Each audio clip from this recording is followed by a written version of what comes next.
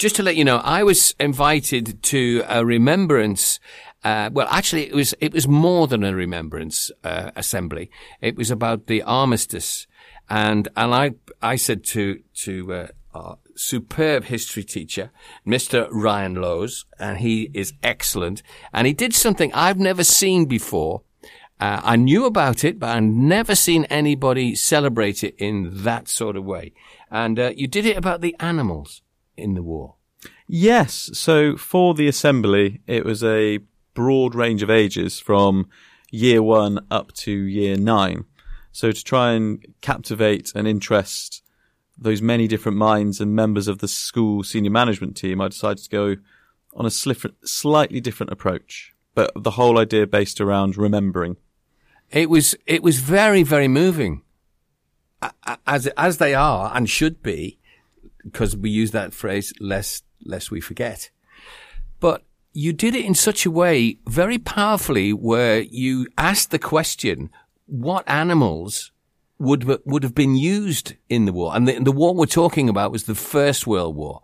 And as a historian, the First World War, they said it was the war to end all wars. But unfortunately, it wasn't, was it?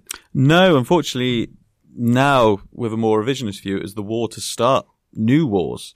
So you have moved away from the gun versus the spear mentality and of a more mobile war to now a war of attrition and a static warfare where it also affected those at home opposed to just the soldiers in the front. So it was a total war. And the way you did it, you asked the question of the children, which animals were used. Now, I knew horses because there's that fabulous book and film, War Horse. But tell me about the other animals. So the other animals included pigeons, and I found a great story I read about a certain pigeon which was awarded, I think, the second highest military honor in France because he saved, I'll give it the correct gender, he saved over 200 soldiers on the Western Front by carrying a message. And when he arrived to the correct trenches, he had lost an eye, had only one leg left, and was shot. And then once he had given that message, he was retired immediately and celebrated as a war hero, along with the brave men, women, and other animals that gave their lives in the war. One of the ones that did surprise me the most, because I am not so up to date with my North African World War I battles, but camels. Camels, over 500,000, unfortunately, lost their lives, and they were used to transport mainly supplies to the soldiers during World War I. And the other animal was the dogs, of course, which not only were used as the pigeons to carry messages, but they were also used in the trenches day to day to hunt for rats, to try and make it try to make the trenches hygienic and more livable. But reading accounts from the soldiers, it was the companionship that the dogs offered. And they could see when the dogs were scared, they were scared. And when the dogs were happy and they could see the fear with the soldiers, they would, as dogs do now, if their owner is sad or worried, they will get close and try to comfort them, which I thought was a really touching part of the remembrance idea to do with World War I. They actually do that in hospitals now, don't they? They have dogs that are trained to be comfort dogs. And it's lovely.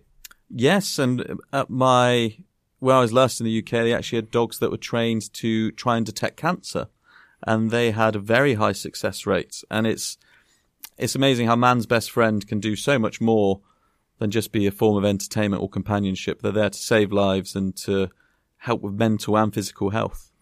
Now, what we're going to do, we've got two lovely young ladies as guests here, but they're not just guests. They're actually going to be performing. You don't have to do it right now, girls. One sec. We'll play a tune. We'll give you a chance to get yourselves ready because would you just like to give the background of what the ladies did? So for the assembly, one of the focuses was on the remembrance idea, and I explained how the poppies were used. So Chloe read out In Flanders Field by John McCrae. And so to give the perspective of a soldier on the front line. And Karen's poem is called I Remember by Thomas Hood.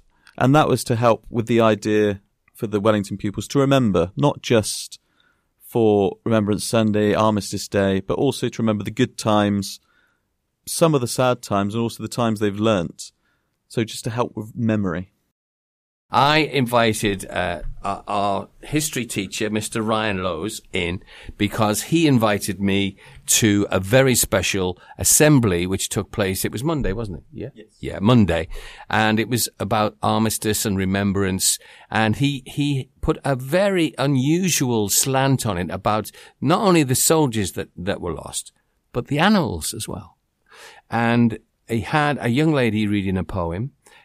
Two young ladies reading poems, and they've kindly given up their time to come in. It's Chloe and Karen. Chloe's going to read first, and we'll hear her poem. In Flanders Fields by John McCrae. In Flanders fields the poppies blow, between the crosses, row on row, that mark our place, and in the sky the larks still bravely singing fly, scarce heard amid the guns below. We are the dead, short days ago. We live fell dawn's and sunset glow. Loved and were loved, and now we lie in Flanders fields. Take up our quarrel with the foe. To you from failing hands we throw. The torch be yours to hold it high, if ye break faith with us who die. We shall not sleep though poppies grow in Flanders fields. John McCrae wrote the poem in 1915 as a memorial of those who died in a World War I battle fought in a region of Belgium known as the Ypres Salient. McCrae himself treated many of the soldiers injured in that battle and was particularly moved by the death of a close friend, Alexis Helmer. Now many wear the red poppy as a symbol of remembering the many brave animals and soldiers that fell in those fields. That was beautifully read. Beautifully read. And now we have our other lady, Karen, who's going to read her poem. I Remember, by Thomas Hood. I remember, the house where I was born, the little window where the sun came peeping in at morn.